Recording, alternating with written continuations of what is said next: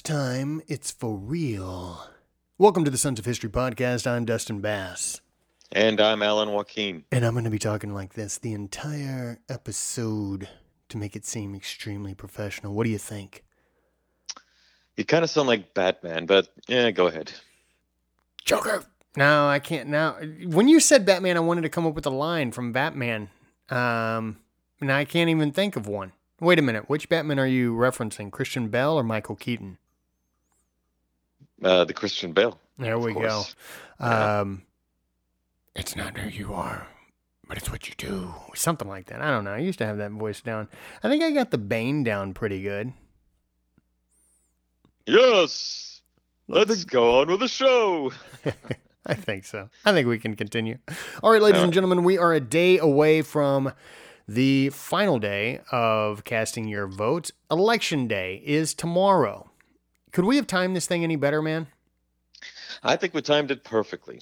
Could not have done it any better. I think it's a miracle from the heavens. I think so. I think it is a sign. A definite sign. A definite sign. Providence, even. Yes. Rhode Island? Yeah. There you go. That's where Lloyd Christmas is from, right? Ah, yes. That was a interesting movie. It's probably my favorite comedy of all time. Speaking of movies, shall we begin? Well, yes. Why don't you go right ahead first? And I'm just glad I got rid of that. I tossed that voice that I was going to try to do. Although I wasn't going to try to do it. It was all a ploy, much like a lot of the things we've been running into this election season. Regardless, book and movie recommendation. My book recommendation is one I read the other day. Is pretty grotesque, dark. And yes, I'm off the Halloween bandwagon because Halloween ended this weekend. Hope you had a good one. And a safe one. But this one is called The Devil in the White City by Eric Larson. Have you ever heard of H.H. Holmes? I can't recall. Is that the guy who wrote Winnie the Pooh? Yes, he was in Wild, and he wrote it in blood. That's A.A. Milne. Oh, okay. Well, yeah, different guy, I think. No, H.H. Holmes is, I believe, considered the first serial killer of the United States, or at least one of the first. Real dark stuff. I've never heard of him. Yeah, so so what Eric Larson does is he takes two prominent stories, or one prominent story, and then another story that is of interest, and ties them together because they were happening simultaneously, right? Okay. And so he sort of ties them in together. And this one is about Chicago having the World's Fair at their location, right? They had won the location to do the World's Fair. And then at the same time, this guy, H.H. Holmes, was savagely killing all of these women. Yeah. Yeah, no, I don't think I recall anything of the sort, but... Well... interesting, because I want to make sure that I got the name right, because that would be really weird if I said H.H. Holmes and it wasn't H.H. Holmes. But anyways, my book recommendation is this one. It's a really interesting read. And my movie recommendation is The Manchurian Candidate. 1962 or 2004 version, whatever. I think 1962 would probably be better, but I've watched them both. It's been a while. But hey, you never know. We may have a Manchurian Candidate on our hands. So, what do you think? Yeah, I thought we've had one already, but that's, I think it feels like we've had a few. Yeah, no, not this one. I would, my first thoughts a few years back, but I won't get into it. That's all in the past, I guess. Too late. Already got into it. Yeah. Oh, yeah. Beautiful. Okay, so that's a pretty interesting movie. It's actually extremely dark, interesting movie. And I don't want to say, like, based in reality, but to an extent based in reality. Like, that could definitely... Anyways, it's weird. You know, especially if you've got the whole MK Ultra type stuff, that type Mm-hmm. of thing, which I am quite certain, the Nazis and the commies did stuff like that, definitely. So who knows? Who knows? All right, those are my recommendations. Okay, my actually, I have a recommendation, and then I have kind of an anti-recommendation. The recommendation is going to be the book. It's called A History of Ancient Israel and Judah by Miller and Hayes, two different people. Um, an interesting read. I've been kind of going through it. I always like to sit and see what Goodreads and Amazon people have to say about it. Everyone kind of, giving it like about 3 or 4 stars, some 5, some saying it's too dense. I find the whole history of ancient Israel quite fascinating. So for me, it was pretty much an easy read. Hmm. Um, you always want to be careful because I did notice that much of what they were saying is like, well, there's no proof of this, there's no proof of that. I feel like they were a little reluctant on the whole Moses and Exodus thing. Mm-hmm. But it's always good from a historical point of view to get different sides, provided it's not like your Howard Zinn where they're deliberately trying to push deceit Mm-hmm. or lies. This one seemed like an interesting read. I would say give it a shot. Don't rely just on that book. Read other books if you would like. There's also Josephus. Then hey, you got the Bible itself. So there you go. yeah. All right. Now for my anti-review, the men who anti-recommendation, the men who built America, the frontiersmen. Now, I sat and watched this the other day on the History Channel. Mm-hmm. I believe Leonardo DiCaprio is involved in this. He's an executive producer. Pretty good history to some extent. However, you sit and you watch it, and it's always America bad, everybody else good, whether it's the Mexicans or whether it's the Indians. Mm-hmm. Yeah. They're always good, always America, always bad. And making several of America's founders and America's leaders just looking like they're just cold-hearted. Let's kill everybody, and they're not taking anything in context. They're not taking into the wars that took place. They don't. Like when they talk about like what happened with Mexico, the war with Mexico, Mm-hmm. failure to discuss so much as to why there was a war between America and Mexico. There were deliberate attempts where some of the historians were sitting and saying that the fighting that took place, the initial fighting that took place between the U.S. and Mexico, was not on American soil. For one thing, it was disputed. Okay. Now, historians will tell you, yes, it was disputed because with the Treaty of Velasco, Mm-hmm. the Rio Grande was considered part of the United States. And the Mexican army did cross the Rio Grande, and they went into territory claimed by the United States to fight American soldiers. So they, of course, put historians on there that were just matter of fact saying that was not American soil. So you walk away thinking, man, America really, did stuff that was not cool. Yeah. Nothing on there stating that it was, that it was a dispute or that territory was disputed, that it was claimed by Texas, it was claimed by the United States.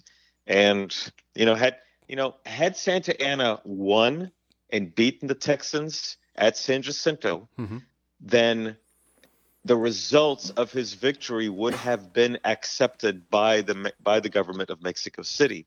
But because they lost, Mm-hmm. well, it's like a football game. Oh, well, since we didn't win, we're not going to accept the rules, or kind of like an election.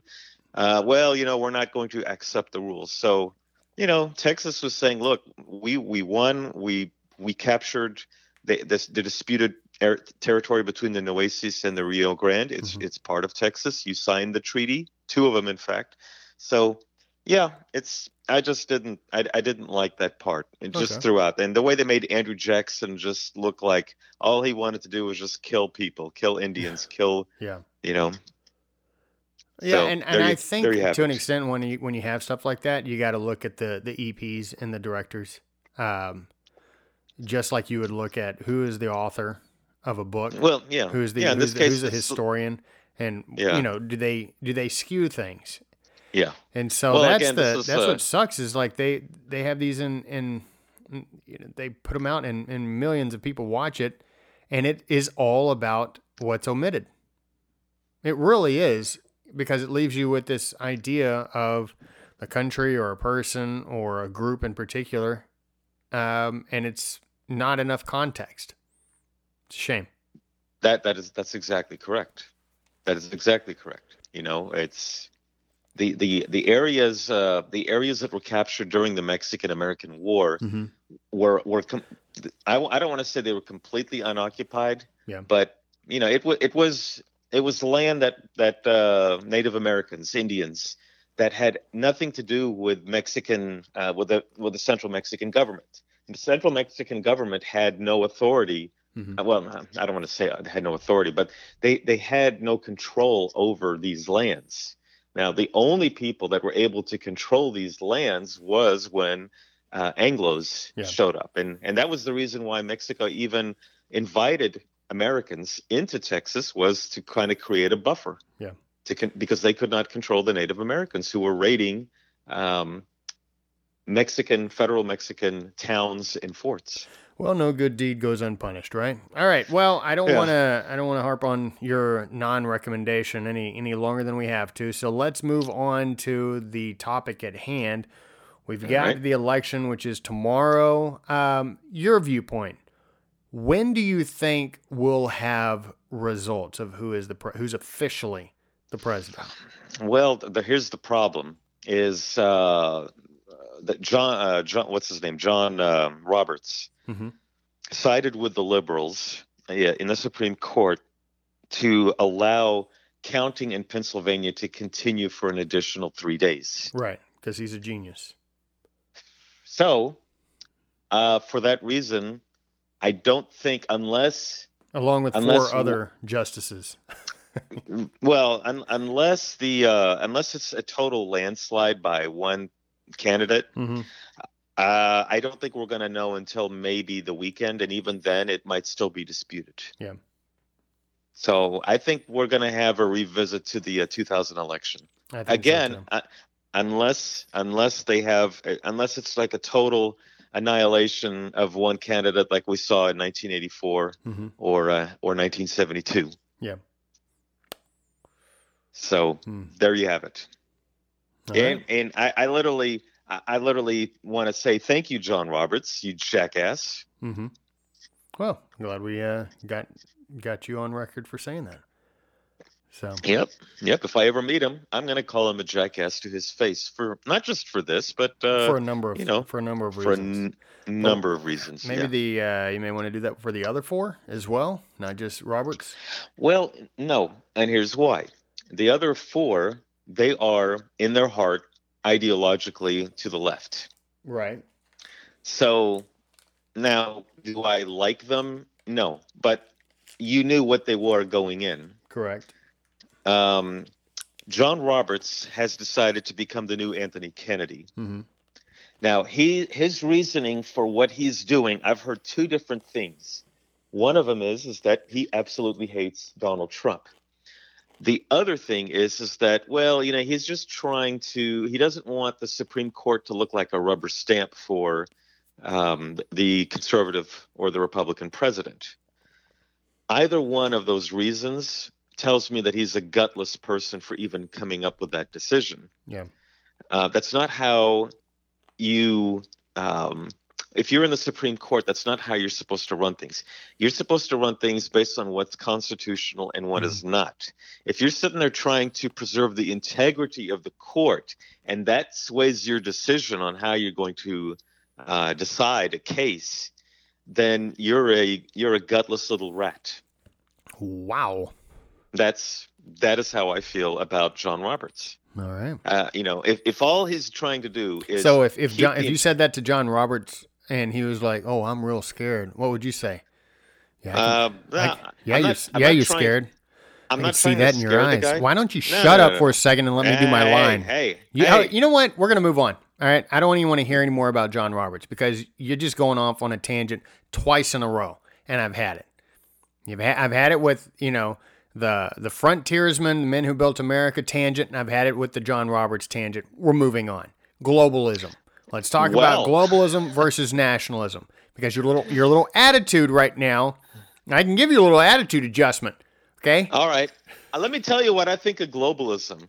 Those people out, is that what you want? Or do you want me to be like, I oh, the wouldn't mind a globalists? different tangent. All right. Globalism versus nationalism. I like where now, you get your definitions from too. I well, always appreciate that. well, the Google The for the Google. definition. Google's definition of nationalism used to be different than, say, DuckDuckGo's. It would specifically state in there fascism. I don't remember Nazism, but I definitely do remember seeing fascism. So, you have to. If someone's going to ask you, "Hey, are you a nationalist?" You have to respond, "Well, it depends on whose definition you're using." Mm-hmm. So this is why globalism is going to be pretty much.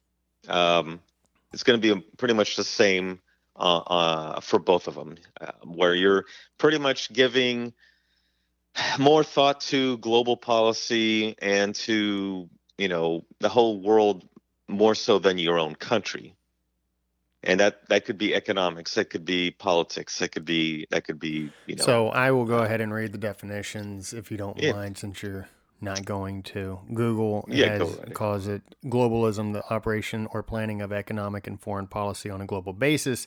Your buddy DuckDuckGo, I'm almost ashamed that we even have these definitions. That it's Google and DuckDuckGo, but I'll slap you later.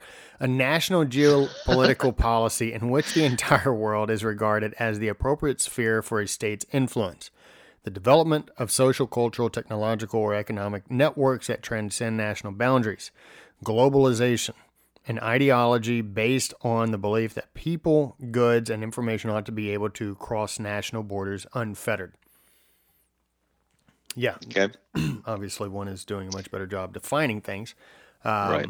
And then we have nationalism. Nationalism, according to Google, is the identification with one's own nation and support for its interests, especially to the exclusion or detriment of the interests of other nations.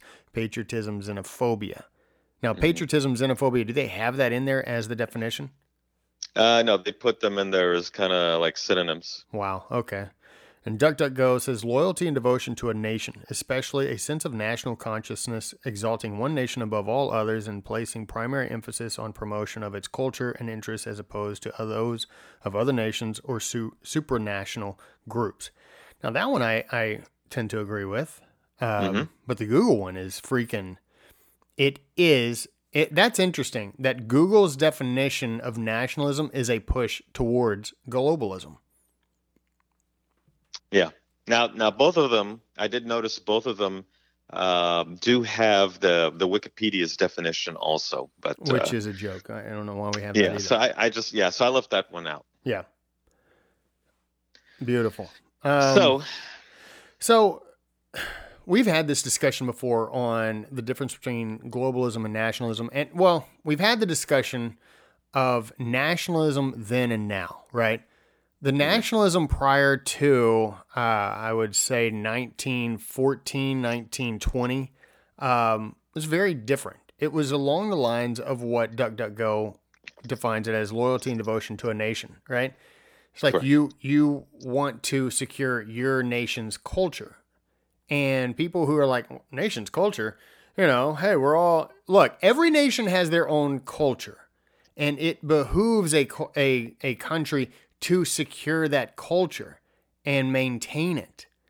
Otherwise, you have various different cultures coming in and usurping the national culture. Now, that doesn't mean that those who come in cannot still practice the culture that they grew up in, whether it was from Mexico or China or India or Russia or whatever, right? They can still, obviously, this is the country of freedoms, so you can still practice those, but there needs to continue the idea of assimilation. You need to assimilate to a country's culture.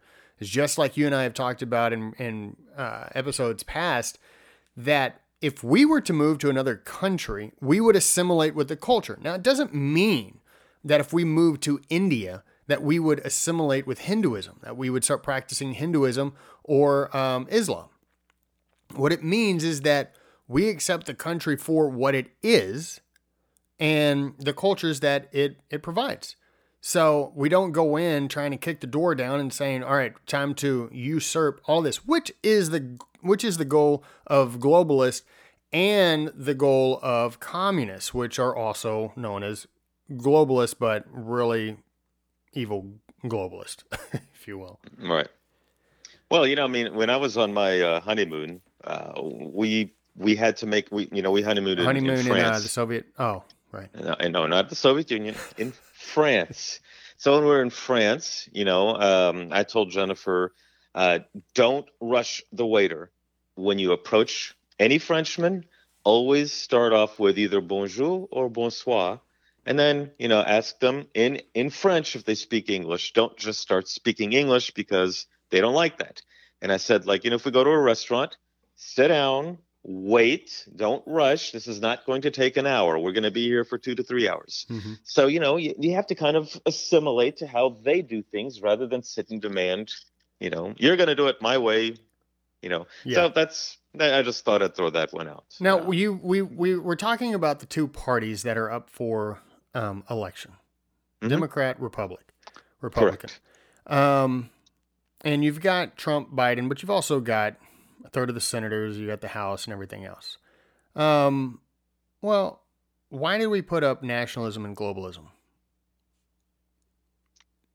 For this conversation? Correct. There's a reason. There's a reason is because if you are one who prefers more of a nationalistic where you're like, look, I'm an American. I'm not a citizen of the world. I'm not, I like the way America does things. I mm-hmm. left my third world country to come to America because I like the way they do things. Yeah. That's going to be more on the nationalistic look, keep America first. There was, what was it? The NAFTA? NAFTA clearly was not to America's benefit. Mm-hmm. So Trump said, you know what, we're going to scrap NAFTA. And we're going to come up with a new treaty with Canada and Mexico. Then you have the treaty with China, okay? That Pacific treaty that we had that was scrapped. Mm-hmm. You also had the Paris Accords scrapped. Right. Anything that comes across as, you know what, this is not good for the United States. Yeah, the Iran nuclear deal. Right, Iran nuclear deal. Then you're looking at it, or and I know we're going to talk about this with NATO. Yeah.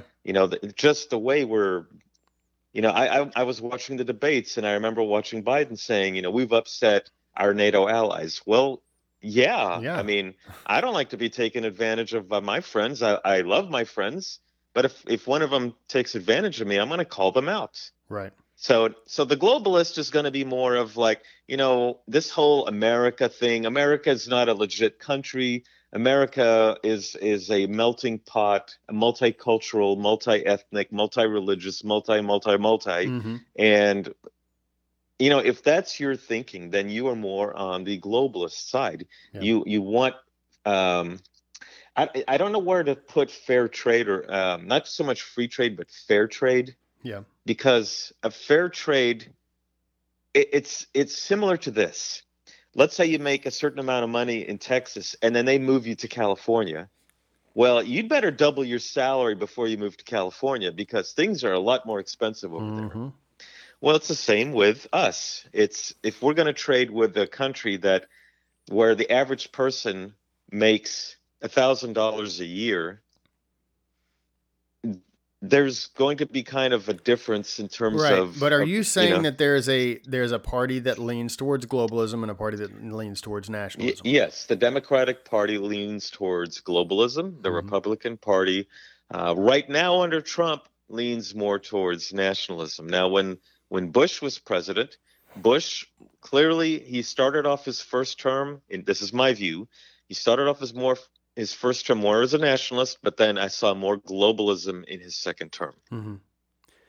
and nationalism from the perspective of like the Trump campaign says, America first. Like if we're going to do something, it needs to be beneficial to our people first, and the residual benefits hopefully will be there for everybody else involved. The idea Yeah. of nationalism has become so perverted over the past half century or more that it's past 100 years, I guess, that people shy away from it. People shy away from the term, and it's like it's not a bad term. It's you've had some people like you had Hitler and Mussolini who sort of took the term or the idea of nationalism and made it into something terrible.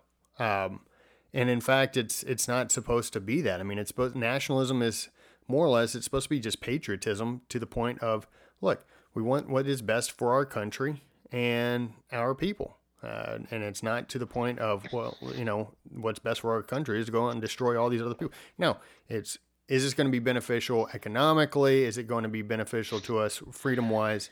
So that's part of the undermining of everything that's been going on in this country. The push to undermine everything is redefining terms. So we've redefined so many terms across the board, and it's a constant push. And we've talked about the whole idea of democracy. We talked about that last week, Republican democracy and a democracy. It's like people only call America a democracy. It's just like you give the wrong perspective to people of what this country is, or you give them, especially young people, it's like, we're a democracy, one person, one vote, but you don't explain the Electoral College, or you don't explain the motives and the ideas behind why the Founding Fathers created the system the way they did. It throws everything off, and people, once you get through with the vote, and you're like, hey, Trump lost the popular vote. Why is he president? Because you don't freaking understand, because you didn't get taught that. And that's done on purpose from my perspective. All right, moving on to oil and gas compared to the Green New Deal. This is a real problem. And this is what I hate about politicians or politics in general and we've had Joe Wolverton on the show a number of times, and he's always like, if it sounds nice, then it's probably bad. It's a bad idea if it's just like, oh, this is what we'll do. I'm like, well, are you going to explain the possible negatives from it? No. This is for the betterment of the country, but you can't explain how and why that'll be better for the country, like the Green New Deal. Like, this will totally destroy the economy. No, it'll just cost however many trillions of dollars to make that change, and how many businesses will be lost. Well, I love the idea of the Green New Deal. It's like, it will create this however many jobs. I'm like, yeah, because it will have destroyed all these other industries, and all these other people will be out of work, you freak. That's why you're saying that you'll be able to, it'll create this many jobs, because everybody else will have lost their job. It's so dumb. I just don't get it. And people are like, yeah, I like that idea. You hear the promise? Don't listen to the promises. Anyways, we've got one party that is more or less oil and gas, another one that is Green New Deal, which, if you read the Green New Deal, which I did, it's asinine. Did you ever read it? No, I haven't. I've read. No I've need read to even parts waste of it. your time, really. It's so dumb. I think Mike Lee does a great job, the senator from Utah, when he did sort of a satirical moment on the Senate floor discussing the Green New Deal. Did you ever watch that, where he has Reagan on the Raptor? Oh no, I just I read what some of the things were in it. I didn't read the whole thing, but. Mm-hmm. Yeah, it's watch Mike Lee's. He did that a couple of years ago. I think 2 years ago, when the Green New Deal was first introduced, or a year and a half ago. It's freaking hilarious. Well, I know Obama. He was very much into something similar to the Green New Deal. He wanted renewable energy. Solyndra will always hang around his neck like like some sort of albatross. But I like the idea that we can phase into a green renewable energy plan, but the problem is that government shouldn't be pushing it because government screws things up. Yeah. Technology, if technology can allow it to happen, and technology can say, hey, you know what? We are now at a position where all our energy can be sustained through renewable energy. Okay, yeah, I'm all for it. But if it can't be done right now, then why are you sitting there trying to push government policy to make it happen when the market says otherwise? That's a very good point. Yeah, I like that. Well, thank you. So I think, here's what I've always told people. Stick to oil and gas, stick to nuclear power. Let the technology of solar and wind and whatever catch up. When it catches up, then we'll go that route. But until then, stay on the course. Right. It's forcing a square peg into a round hole. Right. People don't want to pay $3, $4, $5 a gallon for gas. Right. Okay. Nobody, I'm okay with $2. I'm okay. Believe me, I'm happy when it even goes lower than that. But I remember just sitting there pumping gas in my car back a few years ago when Obama was president, and fuel was like $4.50 or whatever per gallon. God, I was like, this is getting insane. It is, yeah.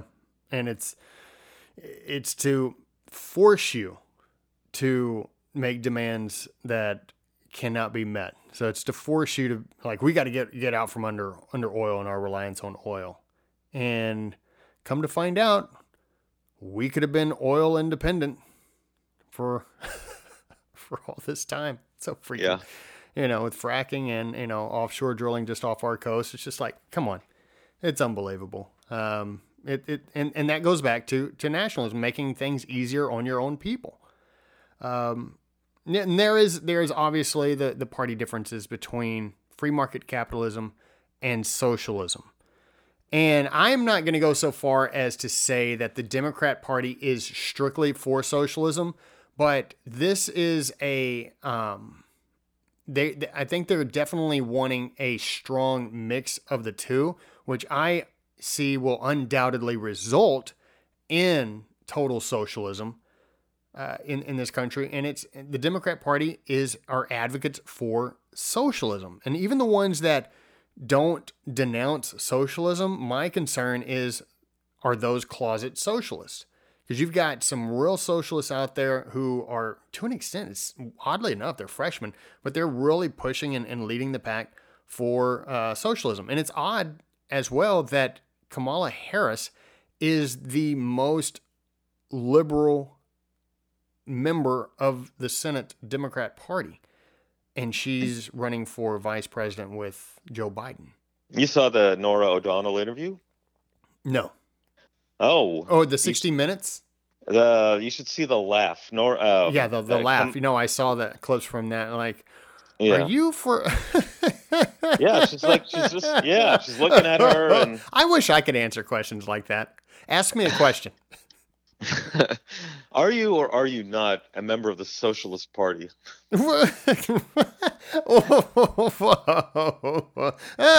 Alan.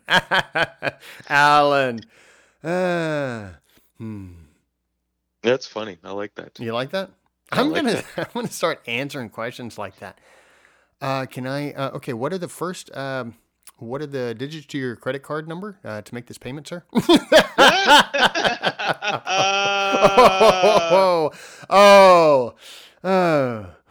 Are you stealing from our company?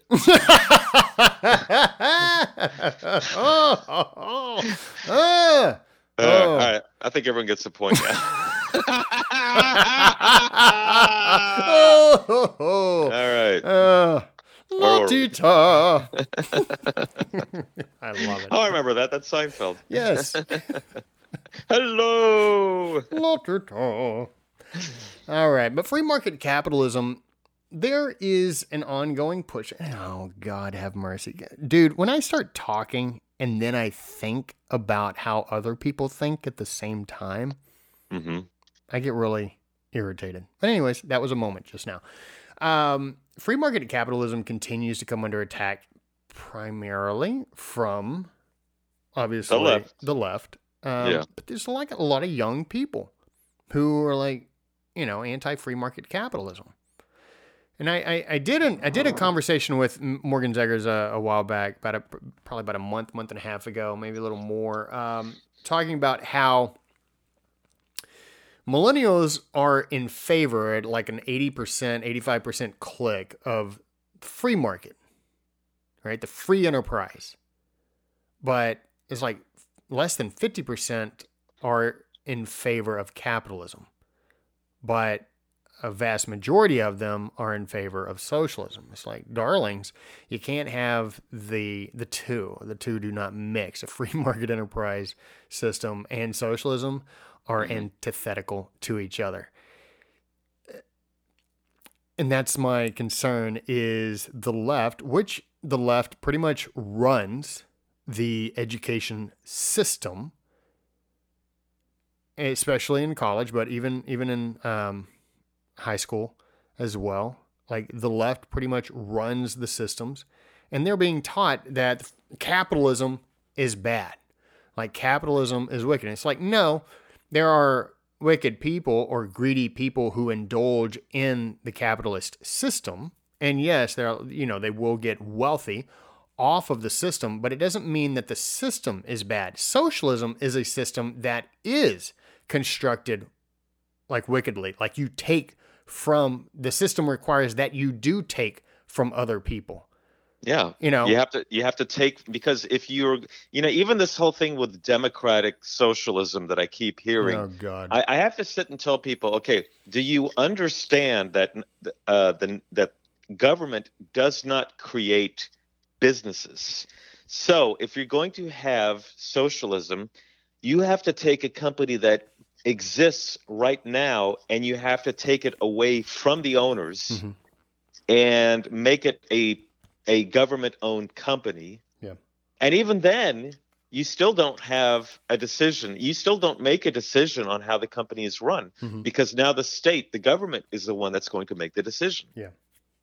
So it just boggles my mind. And then at the same time, I sit and I watch these commercials on TV saying, oh, socialism is good. Without socialism, we wouldn't have roads. We wouldn't have the police. We wouldn't have the fire department. So stupid. Schools. And I like to tell people that's not socialism. Yeah. Okay, now maybe the school is run kind of in a socialistic way, but it's why it sucks. Yeah, I mean, if you have money, are you going to send your kids to a public school or to a private school? And you know what? They can sit and say, well, no, that's not, no, that is a legitimate question. If you had the money, would you put your child in a government-run public school or in a private school? Now, if you look at what a lot of rich people do, they will tell you one thing, but they'll do another, kind of like many of our presidents. The Clintons, the Obamas. Yep. They sent their kids to private school. The only one who didn't, Jimmy Carter. Jimmy Carter sent Amy to a public school. So, I respect the guy. I think he was one of the worst presidents we ever had. But I respect Jimmy Carter. There's something about that guy. I respect him because he is an honest guy who lives by the dude does things that I wouldn't even want to do. So. So I'm not going to criticize that guy. Sucked as a president, but as a human being, fine human being. Yep. So there is the divide. Do you want the free market capitalism, which is limited government control? And there are people who want more government control. It's interesting that they want more government control because they feel that people are... they're just evil, they're wicked, they're greedy, and they will take advantage of other people. Yes, that's true, but guess what? Those people, those are the same types of people who are in the government. They're human beings. And so the thing is like, if you have a socialist economy, It is the government running the economy. You have no advocacy after that point. If somebody takes advantage of you, it is the government that is taking advantage of you. And who are you going to go to complain about the very... That's like, look, the government doesn't like to investigate themselves. You know, it's like the Justice Department here over the past couple of years. They don't want to investigate themselves for all the corruption that they've, had. So it's like if you change from a capitalist system to which is the private industries going back and forth, buying and selling consumer product within each other, private individual to private company. Well, if that private company does you wrong, one, you can go in various avenues to get some type of justification there. But at the end of the day, if things go terribly wrong, if you have to sue, you have an advocate with the government. Mm-hmm. But if you have a socialist economy, the one that's doing you wrong is the same one that you have to try to go to for advocacy. And good luck with that. That's why it never works in any country. Well, one of the many reasons why it doesn't work is because the government does not care that they've taken advantage of you on that scale. Much like they don't really care if they've taken advantage of you in so many other areas, like the IRS. Anyways. Well, here's a question. And this is a legit question. Mm-hmm. Have you ever lost something in the post office? Yeah. Okay. Did you ever get your money back? No. I have had many stuff lost in the post office, and I've emailed them, I've called them, and crickets. Yeah. Crickets. Okay. Now you go to a private business. UPS, FedEx. Yeah. Very different. They will bend over backwards to find that lost product. Yes. But the post office, forget it. Why? Because it's a secure job. Right. It is security there. And that is the final part of your advocacy. If you lost something with UPS that was incredibly valuable and they lost it and they're like, sorry, there's nothing we can do. You can sue them for losing that product. If it's something like, look, I have to get some type of financial restitution for this. I cannot believe you lost this, blah, blah, blah. Well, you have an advocate with the government that will intervene on your behalf. And that's why it's so dangerous to have a socialist economy. It's like, goodbye advocacy, goodbye justice. It's one of those, it goes back to Madison's Federalist Paper 10. It's like if all men were angels, governments wouldn't be necessary. And if governments were run by angels, there wouldn't be any need for checks and balances. Correct. All right, let's move on to radical Islam versus quote unquote all radical religions are the same. Mm-hmm. I like that. Well, if you point out, what was it? Just a few days ago, we had an attack in France where an Islamist stabbed, I believe, some people and beheaded one lady. Right. Beheaded in a church. Beheaded. Yeah. Okay. Wow. We hear the same thing. Well, all radicals from all religions are all the same. A radical Christian is just as dangerous as a radical Muslim. And I'm like going, no. For one, the numbers aren't there. And number two, I mean, when's the last time you hear that a radical Hindu or a radical Jew went and beheaded somebody, right. In a temple or something like that? Mm-hmm. It doesn't happen. Now, we recognize the fact that, yes, there are a lot of Muslims in this country who follow the Constitution, and, this does not apply to them. Right. So if you're one of those, you just look, I just want to make some money. I want to raise my kids, so they can be good citizens. I want to follow the Constitution. Hey, welcome to America. That's exactly what the founding fathers wanted. Mm-hmm. But there is a large element that clearly, and you can look at election after election, and I believe, I don't know if it's the Pew Research, where they found that a sizable either majority or sizable minority prefer Sharia law. Mm-hmm. sit there and defend any type of terrorist attack because the ends justify the means. So that you really have to be kind of careful there, because even if it's like 0.001%, you're still talking about tens of thousands of people that you don't want in your country. So, President Trump put in place this kind of, I don't know if you want to call it a boycott, not a boycott, but where he said, if you come from such and such country, you cannot come in here, because that country, they can't vet the people that are coming in. There's no vetting process. Yeah. Let's say out of Syria, okay, who is there a Syrian government that can sit there and say, oh yeah, this person, he's a good person, let him through, or maybe in Libya or Somalia. There's no vetting. So he came out with a list, and I want to say, wasn't North Korea one of those countries? Yeah, there were 7 countries, I believe. Okay, so he's just saying, no, you cannot come here. Now, you have other countries, Egypt, Jordan, that are our friends. They have a history of friendship with the United States.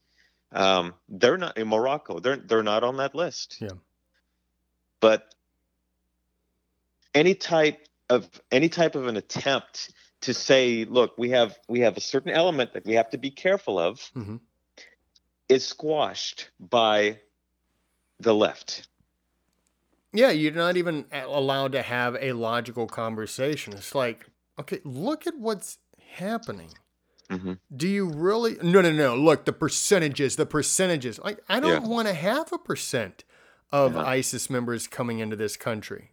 Like, you have 60,000 people are coming in, like they are not like, yeah, I know a vast majority of them are not. A vast majority of them are not. It doesn't matter.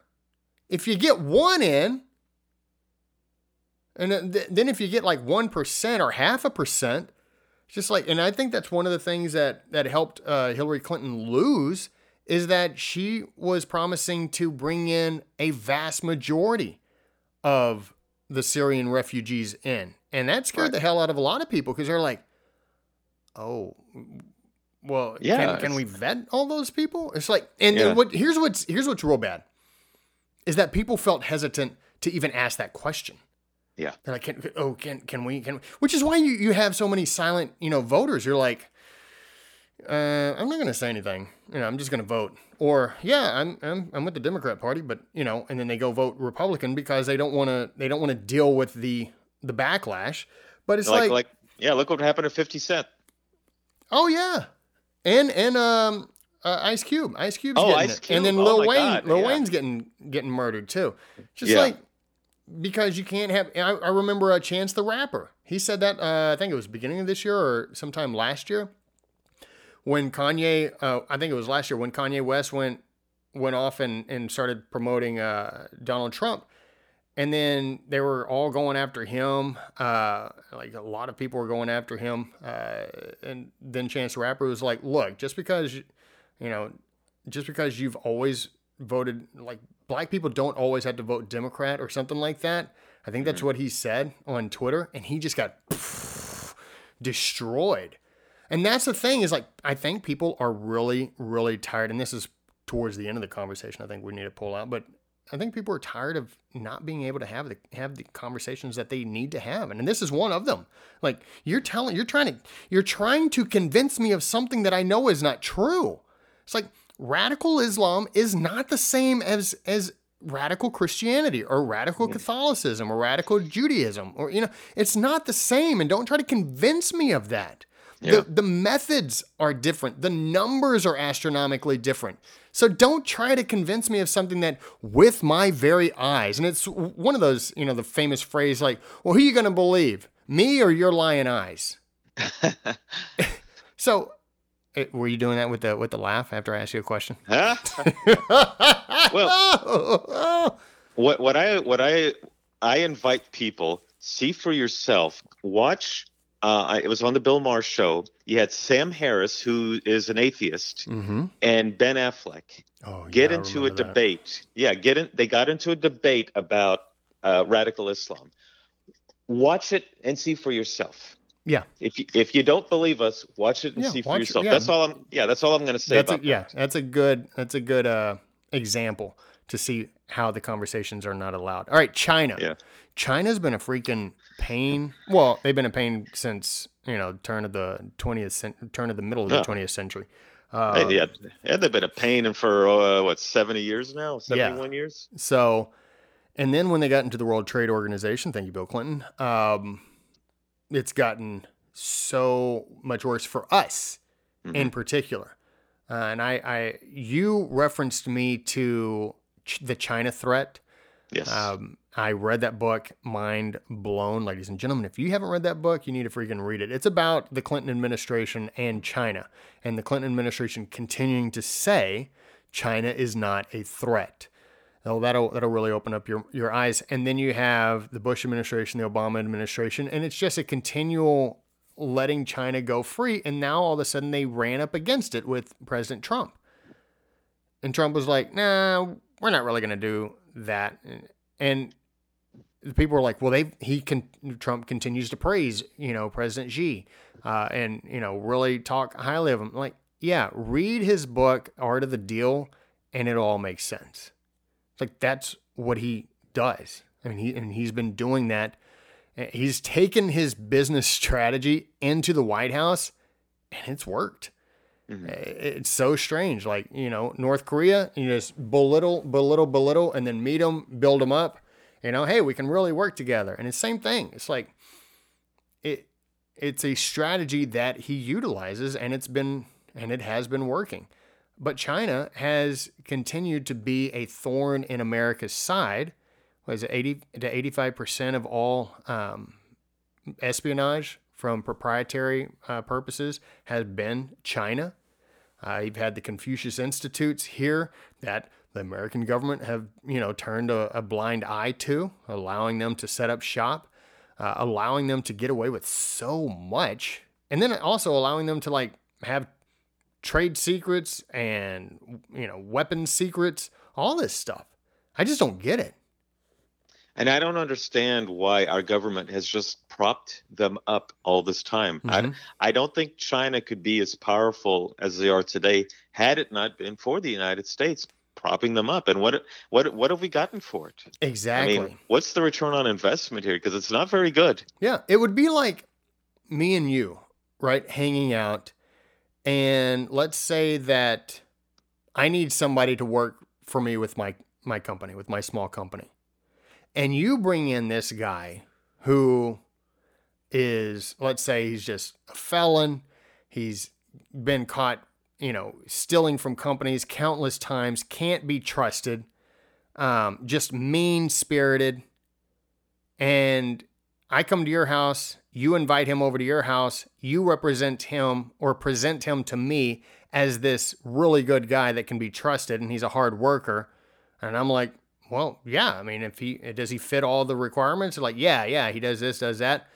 And then I hire the guy based on your recommendation. And then all of a sudden I realize this guy's stealing from me. This guy's ruining my company. All because this idiot by the name of Alan Joaquim recommended him to me. And that's what America did when they were like, yeah, let them into the World Trade Organization. It can be trusted. It's all good. They've been vetted. Now, here's another example you could have. I'm not make this personal or anything like that, but let's say, for instance, you hire a man to run the Houston Texans to be their coach, and he sucks, right? And he trades one of the best wide receivers in the NFL, and we suck. And what do? You promote him to general manager. Yeah. Now, how does that work out? I don't know. I mean, hopefully no team would be stupid enough to do something like that. It sounds familiar. Like there was a team out there that did exactly that. I can't place a name on it, but yeah. Yeah. Oh, man. So there we go. Yeah, exactly. And it's one of those things like, what do you want to do? Here's the thing. Trump has been a destructive force within politics in general, even within the Republican Party. I think that is has been extremely obvious because the Republicans didn't really do much fighting over all the jobs going over to China and abroad. Well, now it's this totally different push. They're like, no, we got to bring jobs back over to the U.S. We gotta stick it to China because they've been doing way more than sticking it to us. They've been doing all this crap illegally, with espionage involved. But it's like, do you want to continue to swallow that tough pill to swallow and get things still moving in the right direction from my perspective? Or do you want to go back and say, it's status quo, despite the fact that, you may always say, we need to remove the status quo. It's like, no, the status quo is to let China do whatever it is that they've been doing for however long because the rich keep getting richer and the poor keep getting poorer. Because why? Well, job opportunity isn't there. So don't give me this horse crap about, well, it's like, it's hypocritical. It is hypocritical to justify China if you're from the perspective of the rich keep getting richer and the poor keep getting poorer. Right. That's and just then, how I view it. Yeah. I have so many other issues with China, Tibet, Hong Kong. They're just a wicked regime. Yeah, the treatment of Taiwan. Mm-hmm. And then all those islands that they're building. Yeah. I think it's the South China Sea. China Sea, yeah. Yeah. So yeah, I'm sorry, they're not our friend. They are not our friend. And then now with the COVID-19, you know what? My view is we need to undermine that country and find a way to overthrow it. That's my view. Well, my view is leave it alone and let everyone else learn. Leave this country alone. Mm-hmm. Do not deal in business with this country. And I think a lot of eyes have opened up across the world. Like, this country is not a friend to anyone, not even their direct neighbors. Like you said, Japan, Korea, Taiwan, India. Freaking India, they went head to head for a little while there. Yeah. Right on the border. Yeah, even Vietnam, communist Vietnam. Mm-hmm. Like, China is not anyone's friend. They are their only friend. And we're talking about the Chinese Communist Party.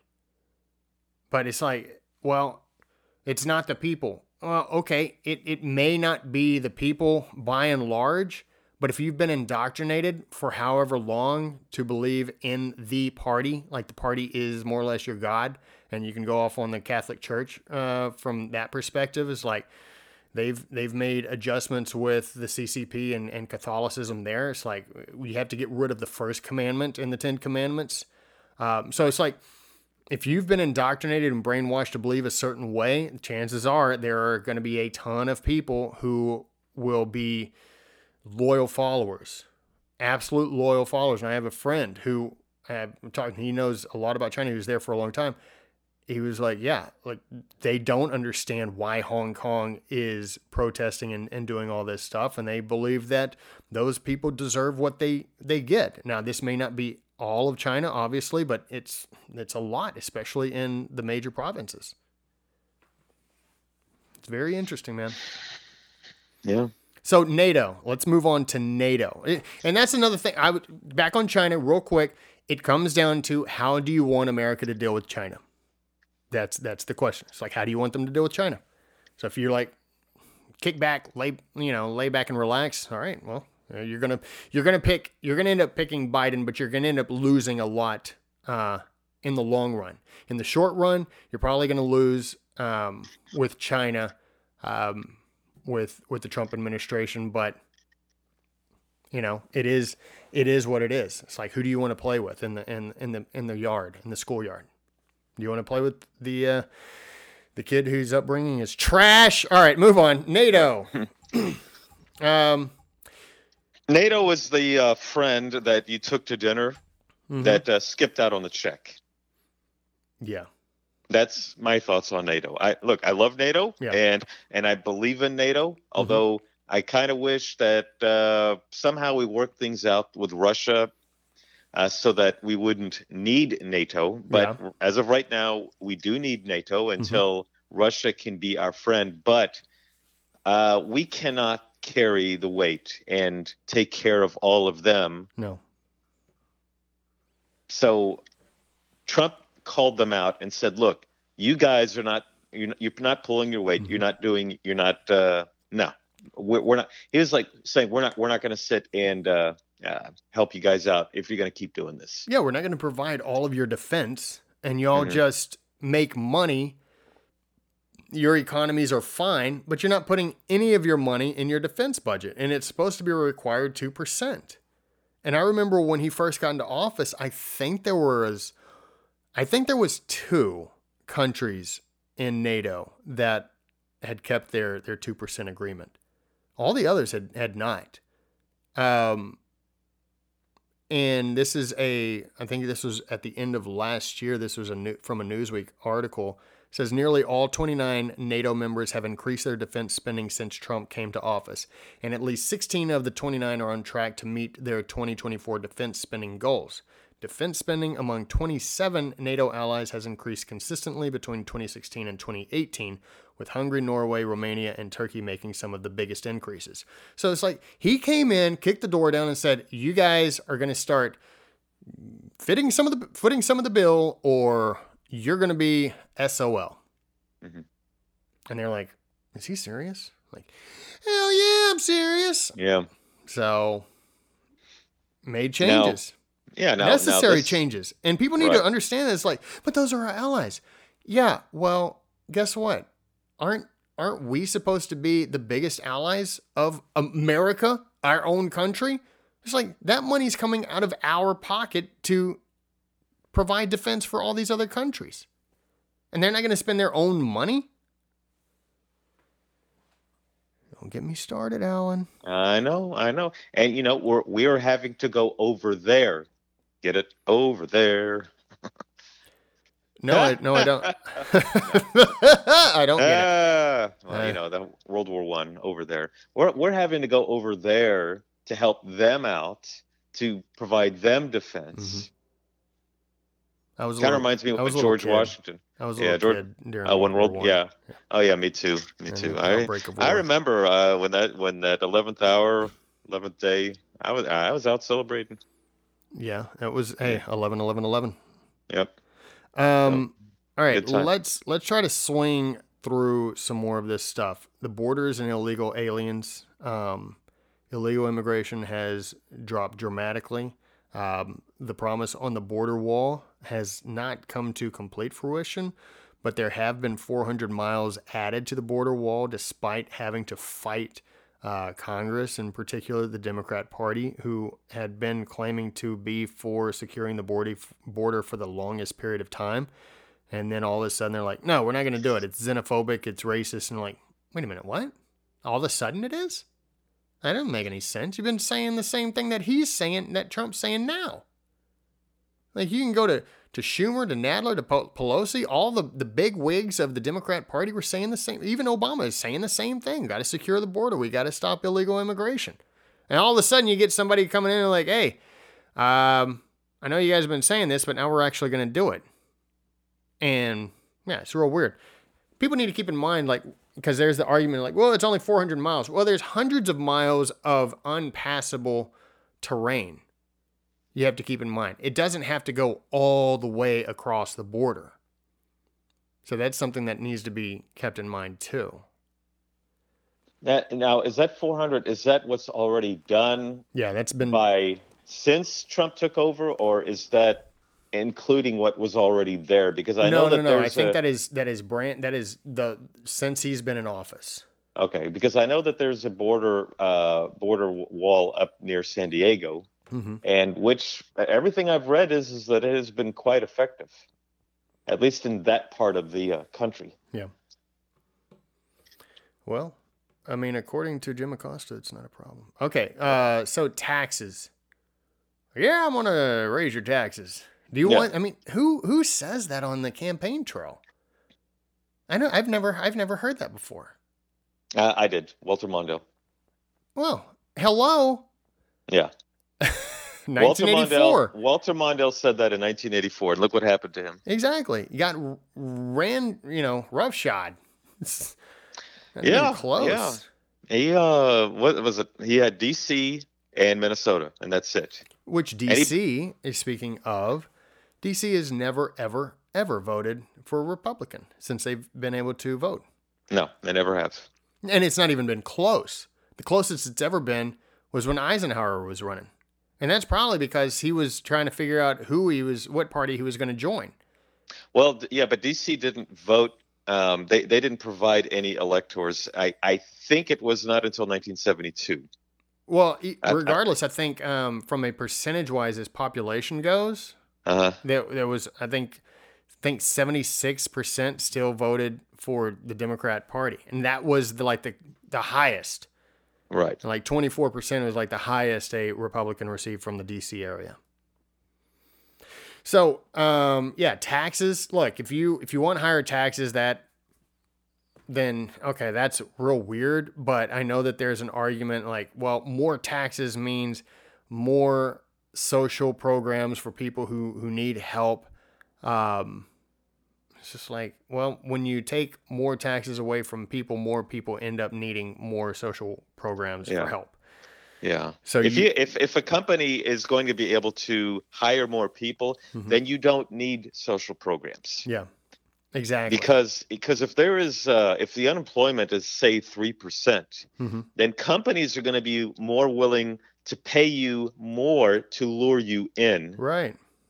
But if you have high unemployment, then companies are like, we don't need to give this guy a raise, or we don't need to give him that much money because if that person doesn't take it, somebody else will. Right. But you have high employment, very low unemployment. Companies will start to raise the wages so that they could attract the good people. Precisely.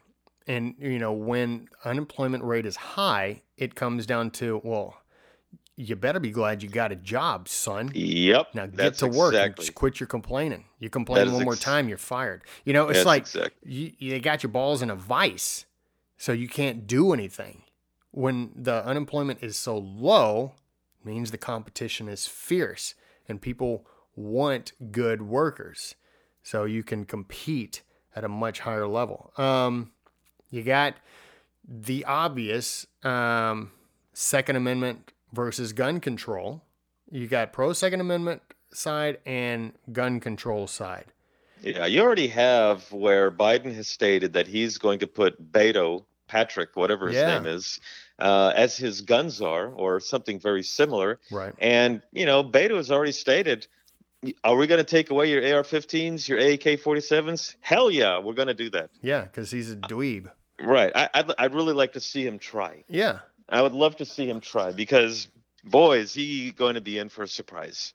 Exactly. Like, look, not everybody, utilizes a skateboard as a defense device. A big skater. There guy. you go. That's right. So, yeah, it's whenever you have more infringement on your gun rights, it is an infringement on your ability to defend yourself. And I would like to think that common sense has eventually now settled into people's minds to where the question of protection from who?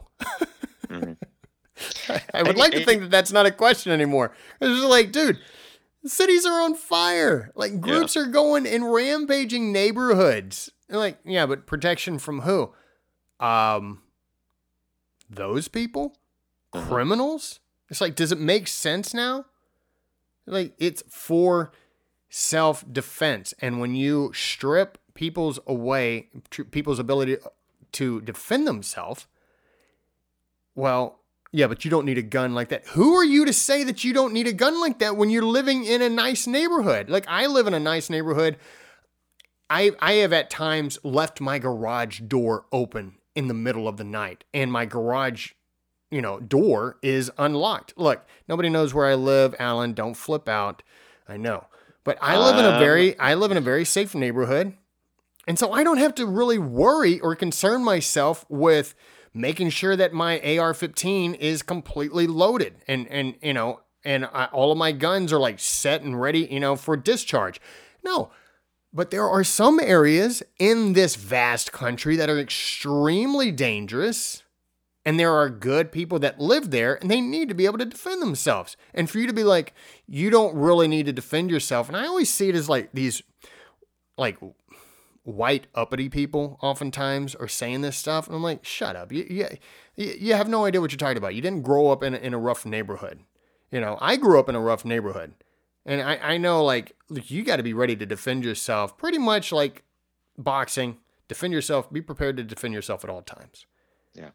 And people who come in and be like, no, I don't think you need that many guns. I don't think you need, like, okay, you know what? Just go back home to your nice, secluded, safe neighborhood, but don't try to talk for everybody who actually is scared every time they have to walk home from work or from school. Well, the whole, you don't need. Mm-hmm. Now, it's not up to you to decide what I need and what I don't need. Correct. Okay. I don't tell you what you need to do with your free time. Mm-hmm. You don't need to tell me what I need to have in my home. Correct. Because if I'm not bothering you, mm-hmm. leave me alone. Right. So that. That's the choice. I mean, what type of, it is your choice. If you want more gun control, or if you want to be able to protect yourself with fewer restrictions, then yeah. And the other thing I always hear every time I get in a debate is I'll hear them say, but we need to have some sensible gun laws. Well, we have 22,000 gun laws out there. 22,000. Yeah. Okay.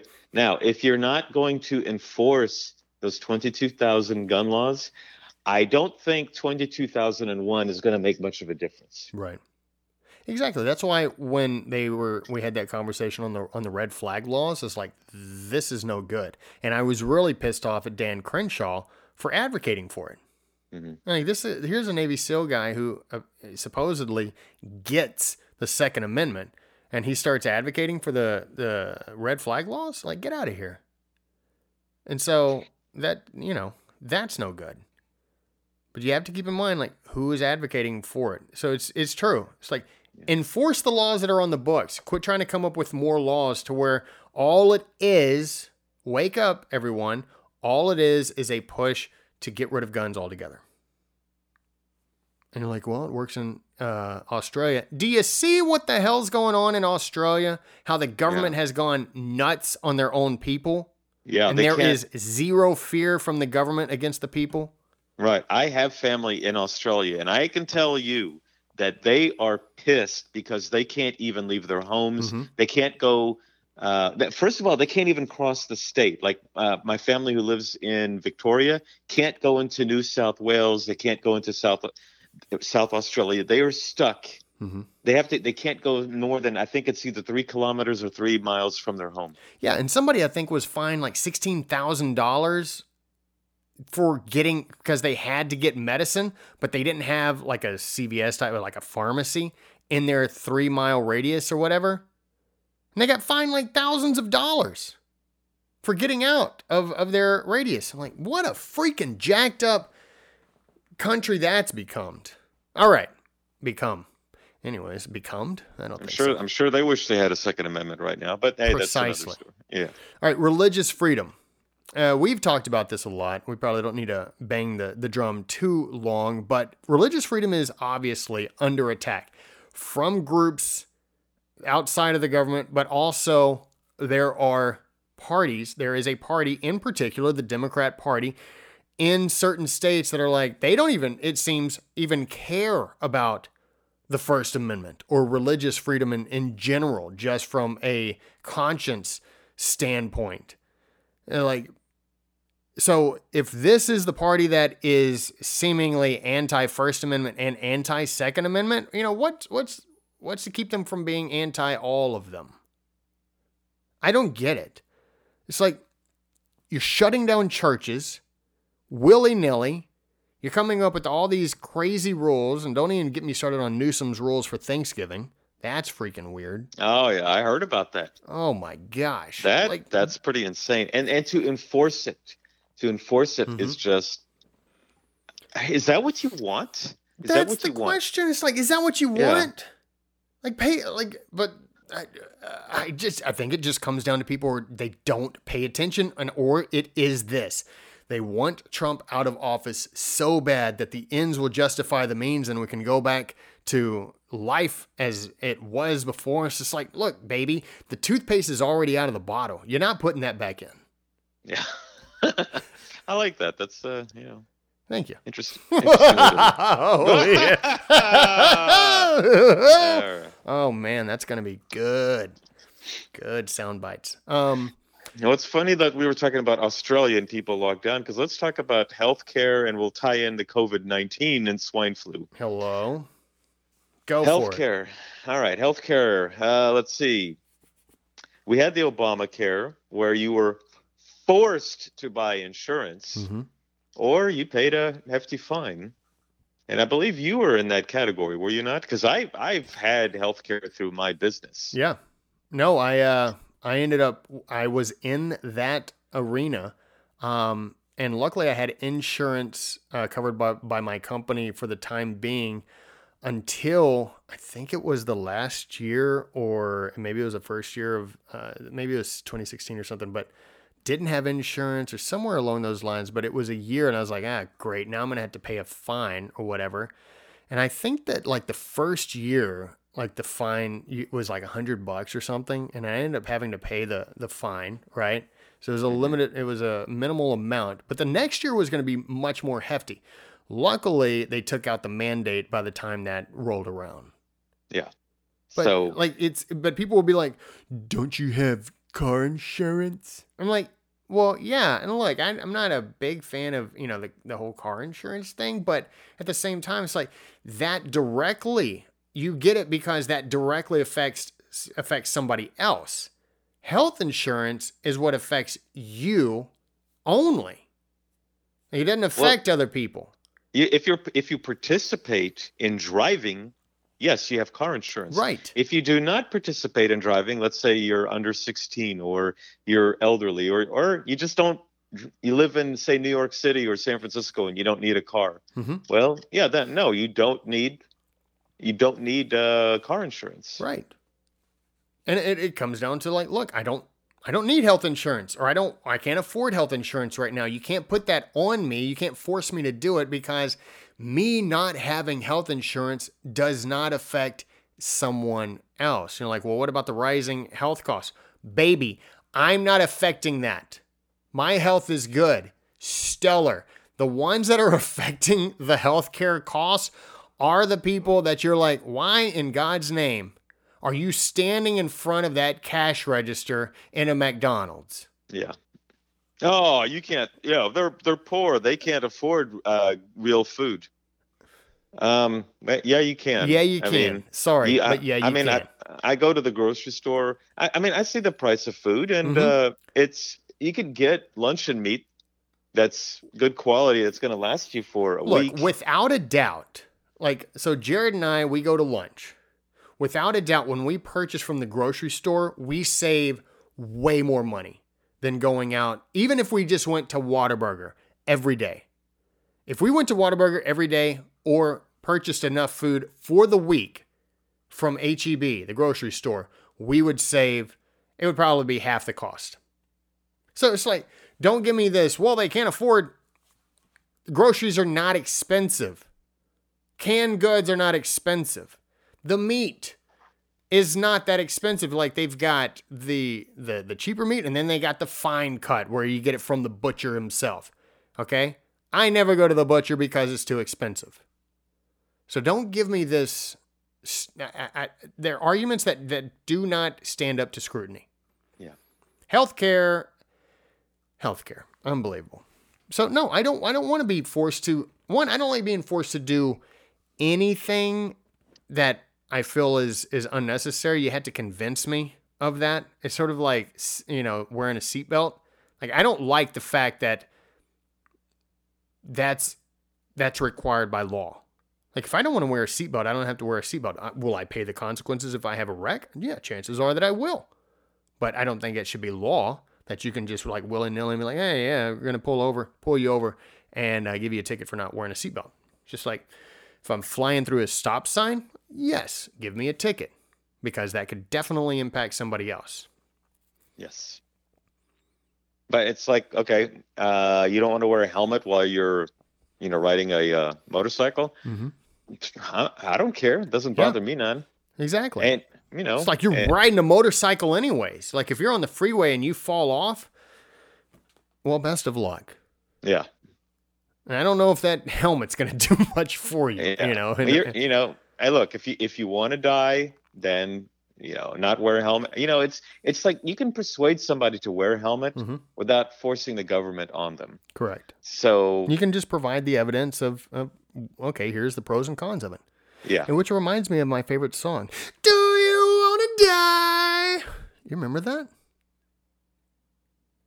I think I do, but I don't remember where that's from. I don't know the band now. Listeners, if you know it, go ahead and DM us. All right, so COVID-19 and swine flu. Yeah, I mean, look, if we had the same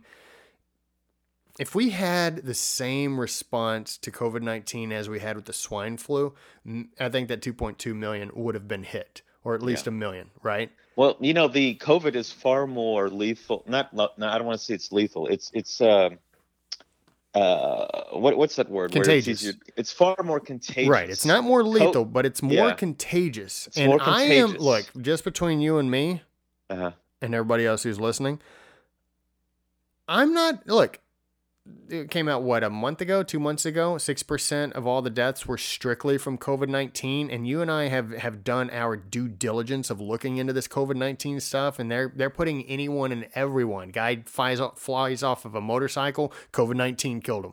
Guy got shot and killed, COVID-19. Died of a heart attack. That was the first one out in California. Person died of a heart attack, COVID-19. It's like, what is going on? The flu virus? Like, look at the flu numbers. Look at the flu numbers from, places like Japan, Argentina, Australia, New Zealand, all of those. And now look at the ones here in the U.S. and everything. And look at the ones in China. I did a video on that. I think I showed it to you not too long ago. It's like the flu's completely gone. And now everything's been credited to COVID-19. It's bizarre to me. Yeah. Well, so, yeah. I also looked at. I went to Johns Hopkins had a website. Mm-hmm. It's still there, and they stated that I think there were somewhere 81 or 91,000 people claimed to have gotten COVID in China, in Red China.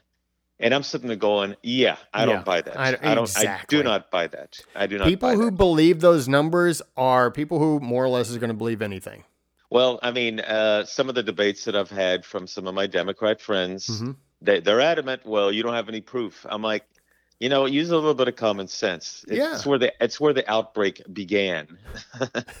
So in a city of 11 million people, right? So now, what people have to remember is that Biden stated a couple of times that had he been president, not that many people would have gotten COVID. Mm-hmm. Now, he was against shutting down any travel. He did not want any travel restrictions between us and China and us and Europe. He called that xenophobic. Right. Well, okay, even Dr. Fauci, who's not a big fan of President Trump, even said that decision back in January, when they were still marching in the parades, I think in February and March, when he made that decision in January, it saved thousands of lives because at the beginning we did not have a handle on how to treat COVID. All they knew was throw them in a ventilator. Well, the ventilator was a death sentence. Correct. All right, let's put them. Let's put all the healthy and unhealthy people in a nursing home. Well, okay, thank you, Governor Cuomo. You made that decision, among others, yeah. And those were all Democrat governors who did that. Right. So now, when Obama and Biden were in the White House, we had the swine flu 10 years ago, and 61 million Americans caught it. Yeah. Now, keep in mind, the swine flu was not as contagious as COVID-19. So how can you sit there and say, oh, well, if I were president, things would have been different? Yeah. No, it would not. Right. It would not. That is a lie. That's not like, just conjecture or anything like that. No, that is a lie. Yeah. And the thing is like, when asked, like, well, what would you have done differently? It would have been, it's all the same stuff like that was already done. Yeah. And it was done it was done before he actually said this was a good idea to do. And it was months later before he's like, yeah, he made the right decision. So you had, and here is part of the problem. It's been everything that Trump says or does, the opposite must be true. It's the Costanza effect, right? But it's the Costanza effect without the right effect.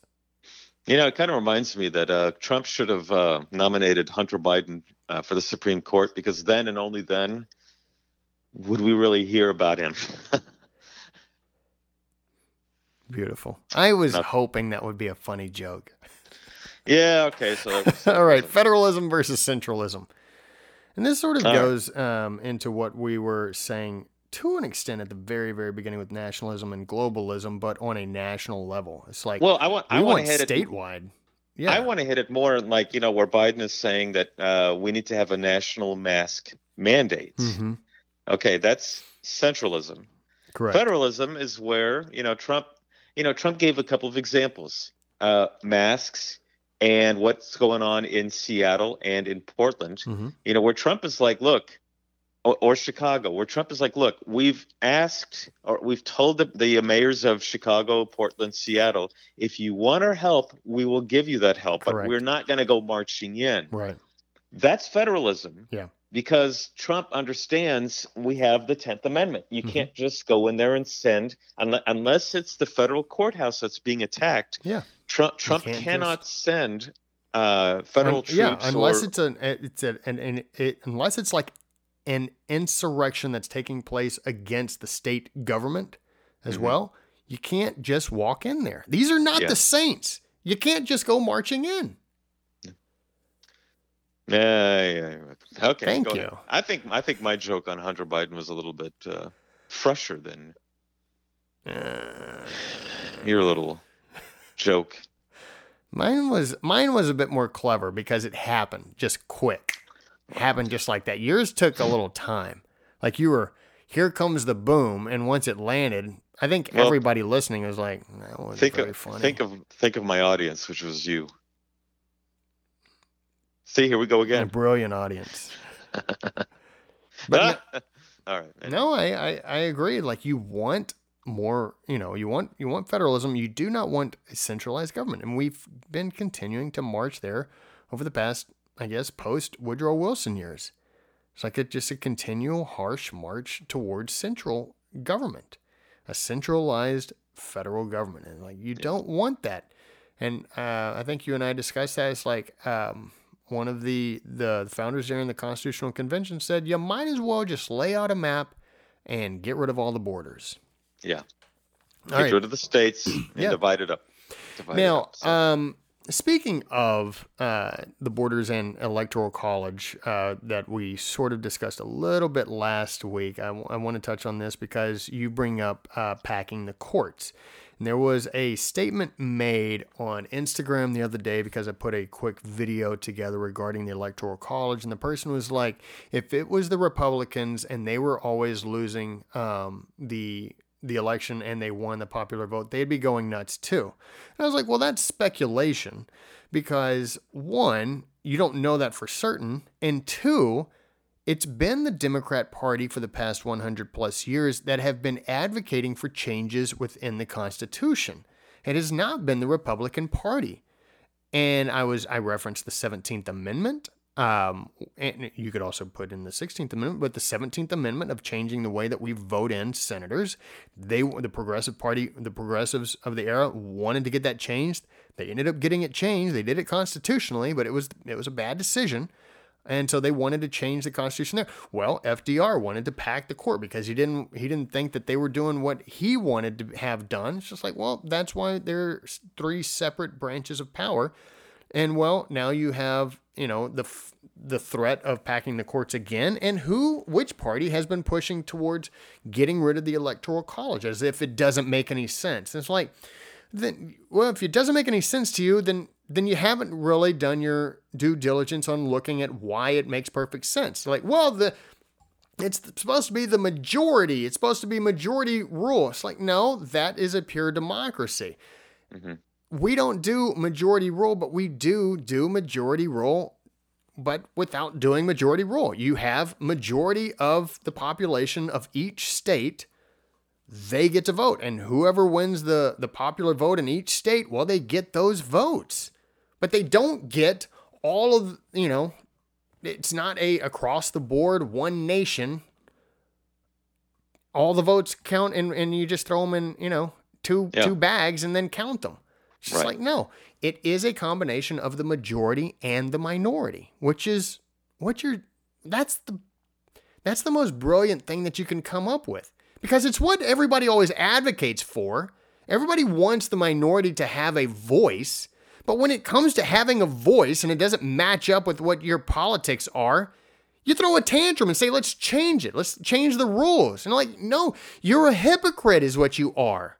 You demand certain things. You demand for the minority to have their voice as they should. And yet when they have it, you hate it. I'm getting real fired up, man. Yeah, you are. You're getting off on a tangent, kind of like me earlier in the show, but yeah, I just try to keep it short, though. Okay. Do you want to add anything else to the packing of the courts?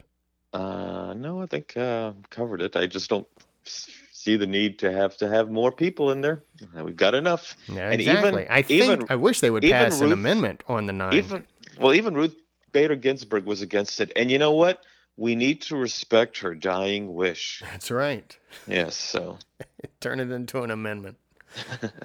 And speaking of wanting to change things, the Democrat Party, look, ladies and gentlemen, we're not anti-Democrat Party, but we are pointing out the things that the Democrat Party is advocating for, and it's just freaking weird.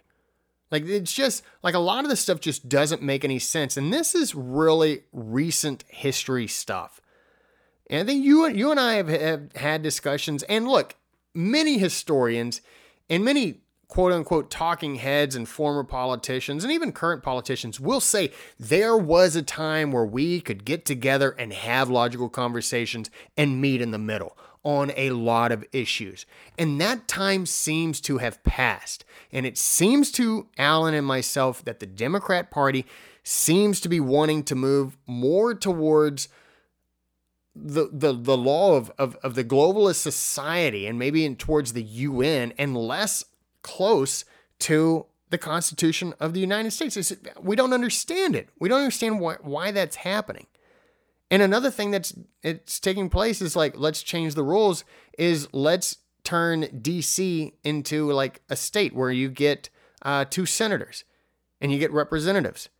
And let's do that with Puerto Rico too. Why? Why would they do that? Well, we can go back to what we said earlier. Never in the history of DC voting have they ever even come close to voting for a Republican ticket. It's like, and the same thing would happen in Puerto Rico. Yeah. It is a power grab. It's so obvious that it's a power grab. Everything. Electoral college. Let's change that. Why? Because it would only benefit the party, not the people. It would benefit the party. Let's change up how many people are going to be in the Supreme Court. Why? Because it would benefit the party, not the people, not the Constitution. It'd make it much easier to change. And so DC and the Puerto Rico thing is the same. Well, who gave up the filibuster rule on judges? Yeah. I mean, who brought in the nuclear option? Your old buddy Harold. Yeah. That Harold, whatever, from Harry Reid or whatever from Nevada. Harry Reid wanted, he changed the rules. To what? To benefit the party. Yep. And now they are getting stung by it because it used to be the Supreme Court nominees needed 60 votes. Mm-hmm. And now it's a simple majority. And who do you thank? You can thank Harry Reid. Right. It's like when you do things for selfish reasons, it will always, at some point in time and in some way, big or small, come back to bite you. Yeah. That is what we are seeing today. So All now right. we have a large segment of our society um, that, when I went to high school, we had the kid who won the class president. He was black. Mm-hmm. The school I went to was overwhelmingly white and Republican. Mm-hmm. So here we have this black kid who becomes elected president of our class. I got to know him. I've stayed in touch with him through Facebook mostly, and now when he has unfriended me, and he is very angry about how he was. I don't know what's going on with him, because now he's sitting saying that life wasn't fair for him. And I'm sitting there, and I talked with a couple of other people from classmates, and they're all saying the same thing. What is going on with him? Yeah. Because we elected him class president Mm-hmm. in an overwhelmingly majority white class. Yeah. So race relations. So by the way, I wanted to mention George Floyd had COVID-19. Only person in America with COVID-19 who did not die of COVID-19. Nice. So very clever. Yeah. So race relations, I believe that, we were slowly heading towards what Martin Luther King wanted, where we didn't judge people by the color of their skin, but rather by the content of the character. Mm-hmm. But that's no longer the case. You have where they want they want to have black only housing, black only safe spaces, black only graduation, black only this, black only that, which is a move towards segregation. Correct. And you have critical race theory, and you have the 1619 Project, which is embraced by one party and not the other. Correct. And I'm even noticing, the author or the editor of it, Nicole Hannah-Jones, she even admitted, like, look, I know this is not accurate, because all of these historians from the left and the right were like, this is not accurate. This is a narrative. This is sort of like fiction, or just like opinion. This is opinion writing based on trying to turn it into historical fact, and it's not. And then finally she's like, well, yeah, but, and then people will, try to defend it and be like, well, this is a perspective that we need to understand. If it's based on a lie, it's not a perspective you need to even pay attention to. You need to give it no time. If somebody's lying to your face, is that a perspective you should give time to? You're like, well, let me hear them out. Like, what? No, there are some perspectives, if they're not true, you don't need to give any time to. Go on. Well, we are moving towards that place that Martin Luther King wanted. If you want to lift people up, self-respect, doing well financially, black people were starting to do very well. Jobs, you have, you had very, very low unemployment for black people. Okay, now you want equality. That's how you do it. You have a black family. You have a black family that's making money, that their kids are going to a good school, and then their kids are going to go through the same thing. You're not going to judge them. Oh, he's a black. No, who says that? Right. Nobody says that. Okay. You go to I went with a buddy of mine to this bar before the COVID hit, and you had blacks, you had whites, you had Latinos, you had Asians, and nobody cared. Yeah. Nobody cared. Right. You sit and you talk to, all right, if you're standing next to them at the bar, you sit and you talk to them. And you chat with them. Hey, are you on Facebook? Yeah, let me get your, that's what MLK wanted. Right. That's where we were headed. And now we have pissed off people who are sitting saying, well, we're not being treated right, and that's not fair.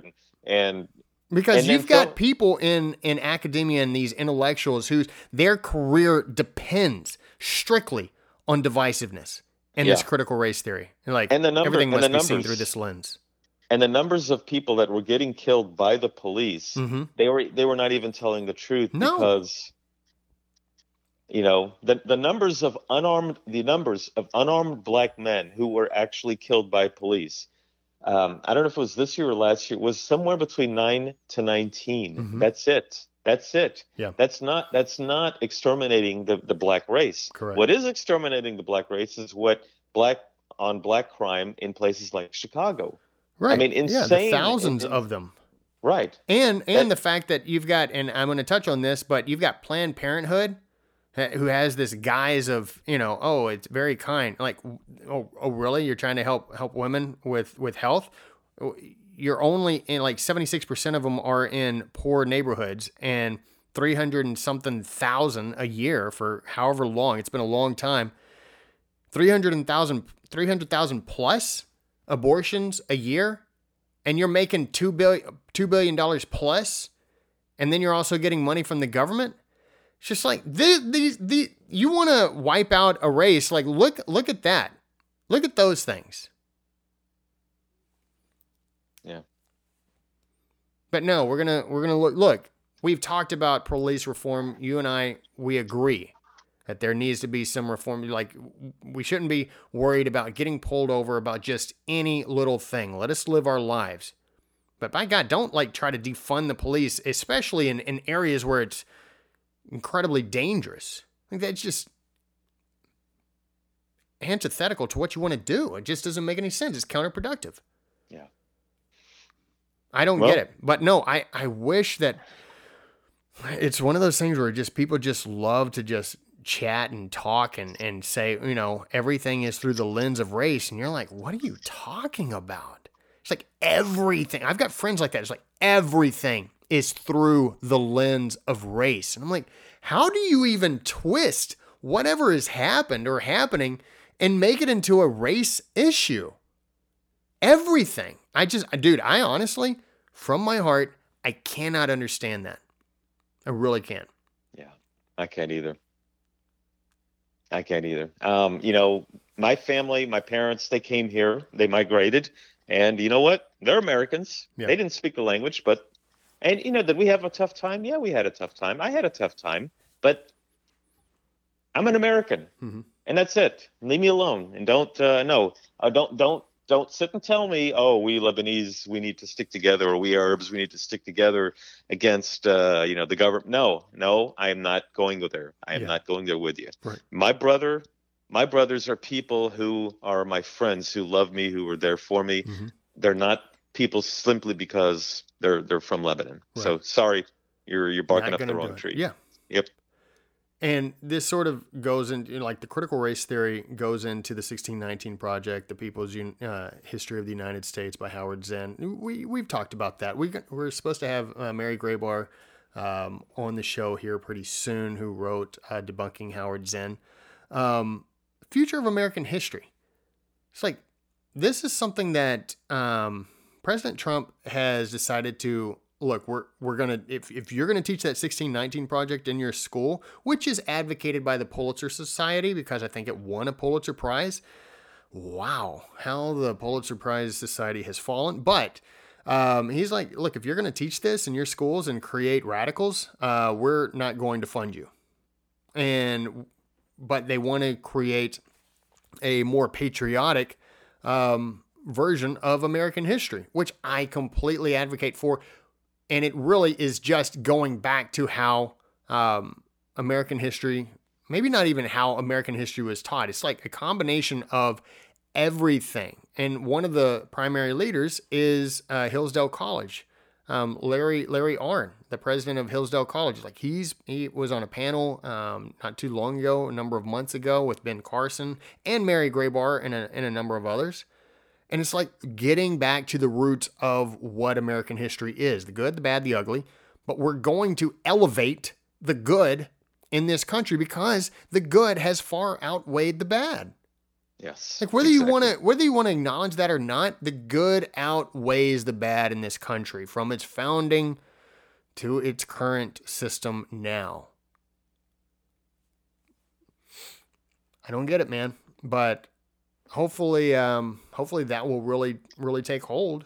Or maybe just parents need to consider not sending their kids to public schools. Well, they just need, and like you were mentioning, yes, we're going to have Dr. Mary Graybar as one of our guests here a couple weeks from now, and she will warn you, and she'll tell you what is going on Yeah. with the American schools, and It's how scary. Yeah. it's beyond scary, because it's like a virus right now. It's like a Hmm. virus. It's like COVID. Um, it's you can't stop it at one point. You have to arm yourself, and we really have to tell the whole country, the whole nation has to understand what you're up against, what your children are going to be indoctrinated by these pro-Zen people. Yeah. And it's like you said, it's like COVID. Whatever it doesn't wipe out and kill, it will still affect. Yeah. Kamala Harris, you wanted to mention her? Yeah, you know, Kamala Harris is, in my opinion, well, she has been rated. We were laughing about that, about how she's been rated as the most left-wing senator in the Hmm. entire Senate, and that does include Bernie Sanders. Hmm. That's And bizarre.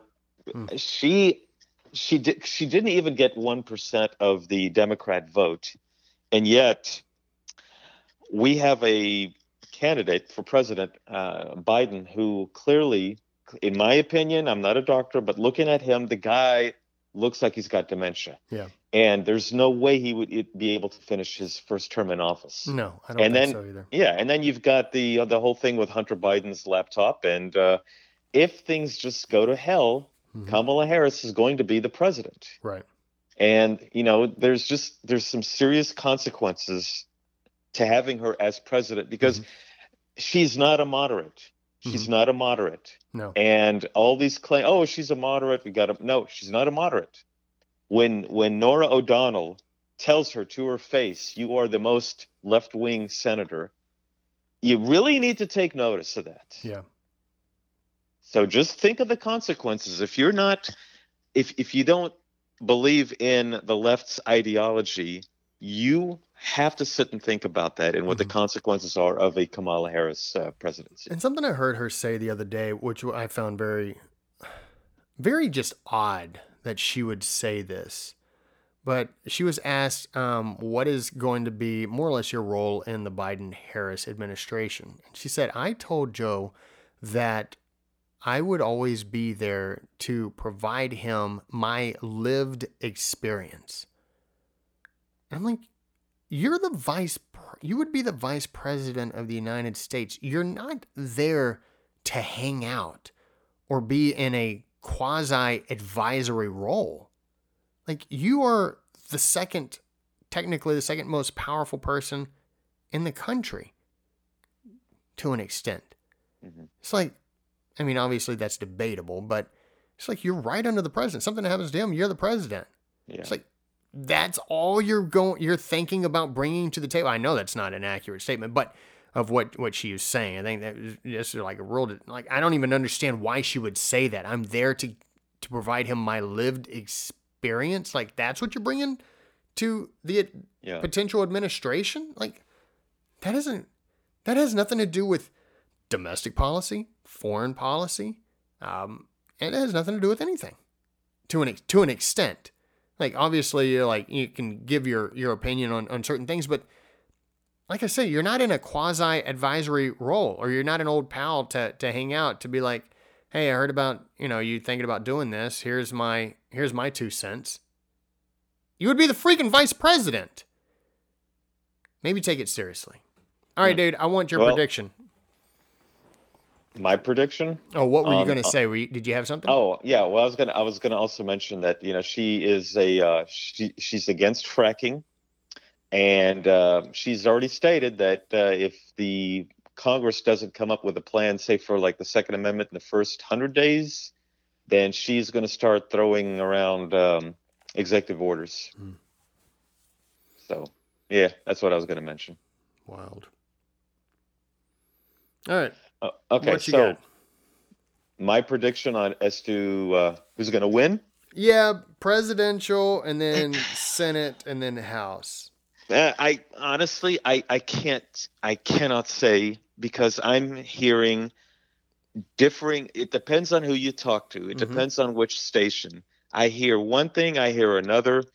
I do believe, based on the fact that so many Republicans who are hesitant and didn't vote for Trump 4 years ago are going to vote for him now. Mm-hmm. You have a movement. You look at the rallies, look Yeah. at everything. It's incredible. It is. Now, does that mean, though, that the Democrats aren't going to have the votes? I mean, there's a lot of new voters out there. Now, the people who voted against Trump, the people who hated Trump 4 years ago hate Trump now. And, their vote, they're still going to vote regardless. Right. But if I had to put money, I would bet that Trump is going to win. But there's just absolutely no guarantees. Yeah. The one thing I can predict is that I don't think we're going to wake up Wednesday morning and know who won. I don't think so. Right. Now, if one or the other, there's a landslide, well, there you have it. But, thanks to John Roberts, thanks to, all these movements to keep counting for 3, 4, 5 days up until the weekend, I think it's going to really hurt the country, because it's like watching a football game and there's a touchdown that was thrown, but now the referees have to do an instant review, and whoever, there's no more time on the clock. And the game is going to be determined by what the referees are going to say. And right now, the referees are going to sit for 3, 4, 5, 6 days before they make a decision and say whether that's a touchdown or not. Yeah. That is where we're at. No, I agree with that. And maybe it's going to take a number of days after. I know December 8th is when you have to have all your disputes resolved. The electors or the delegates have to have all their disputes resolved. And that's when you have to have one chosen. So, a month after. I predict that I think Trump will win. I believe Trump will win. And honestly, I think he will win by the same amount as he did last time as far as electoral wise, if not more. I do think it'll be a landslide. That's just from my perspective. You think so? Yeah. I see. Yeah. I don't know. I don't know. The reason I say that, here's the reason I say that. The reason I say that is because the ones who are for Trump, seemingly, is one, you've got the Republicans, you got the ones on the right, but you've also got this energy within the Republican Party that I don't think this country has ever seen before. Chances are they may never see again, or at least not for another 250 years. You've got obviously the Republicans who are amped up to vote, and I think everyone is amped up to vote. I mean, we've got so many votes already, and this is before Election Day, so I can only imagine. I mean, the records are going to be blown out of the water, but I think people are coming out of the woodwork, and I think so many people are disgusted with a number of things. One, they're disgusted with how the media has continued to portray the president and just continue to lie. And there's never been a lower amount of trust in the media than there is now.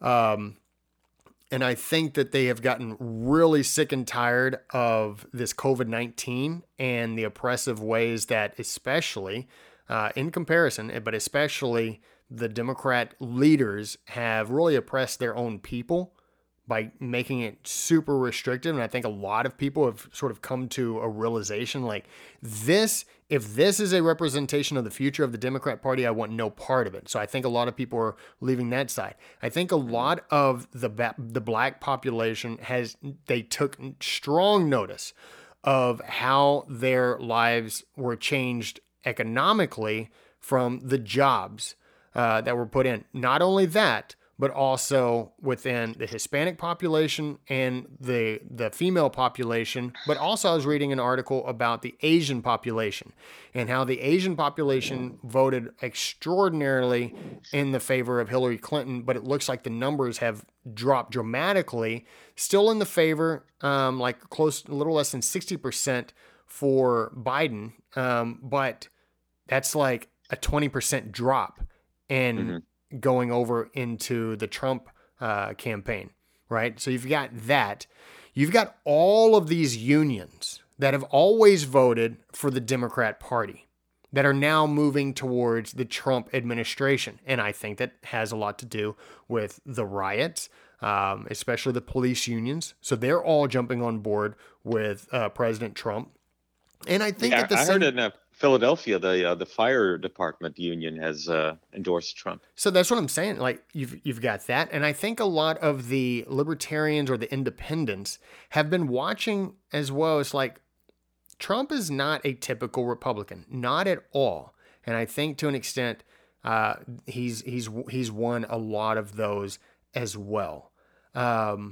So I think that it's just a combination of absolute disgust of how and another thing is how far left the Democrat Party has gone into socialism with the Green New Deal, and just the asinine demands. And somebody said this the other day on a podcast I was listening to, and obviously we're about to wrap up, but somebody said this the other day. You cannot call any nation, and this is in any nation, you cannot call the vast majority of a population racist and wicked and not expect there not to be some voting retaliation and be like, you can't call us racist and bigots and all of this stuff and think that we will vote for your party.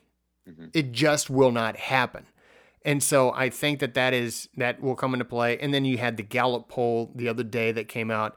And even during this pandemic, as I think it was done in September of this year, even during the pandemic, the poll said, do you think that you are better off now, even during the pandemic, than you were 4 years ago? And 56% said yes.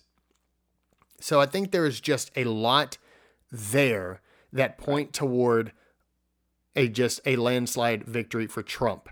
And I think with the victory, however, and I think the Republicans will probably win the House back, and I think they will retain the Senate. That's just the way I feel. And I wouldn't be surprised at some changes in California, because there's been a big push in California. The stuff that's been going on in these states that are typically blue, mm-hmm. is like people have come out of the woodwork because they're disgusted with their governments, with their local and state governments. I think that's going to happen. But here's what people should be prepared for. I do anticipate mass chaos like we have never seen before. I do anticipate mass chaos in some of the larger cities.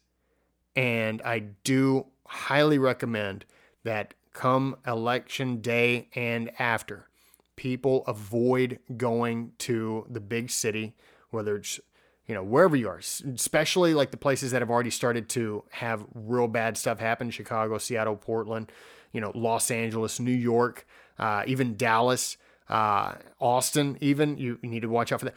Like all of these places, especially places, even Philadelphia, all of these places that have had people go crazy and bust up stuff and destroy things already, it will get worse. And so I just ask that people avoid, maybe stock up on whatever it is that you need for a little while. Not to be an alarmist, but I think it's just sort of the writing on the wall. You've got a mass movement of Marxists who have infiltrated this country, and I think there will be a lot of violence, mm-hmm. and I think people need to be prepared for that. And I'm not saying go out and buy bullets. You're probably not even going to be able to buy ammunition at this point in time because everything's out. But they are out. They are out. I can tell you that. But from experience. Yeah, but you need to be prepared for what will take place. And look, if Trump wins, which I believe that he will, do not wear any Trump stuff. Not while the iron is still so hot. That's just for people's protection. It's not saying you can't, celebrate a win for your party. and from what you and I believe is the betterment of the future of this country, by and large. But you got to be safe. You got to use some wisdom for your own protection. So, but that's my perspective. Yeah.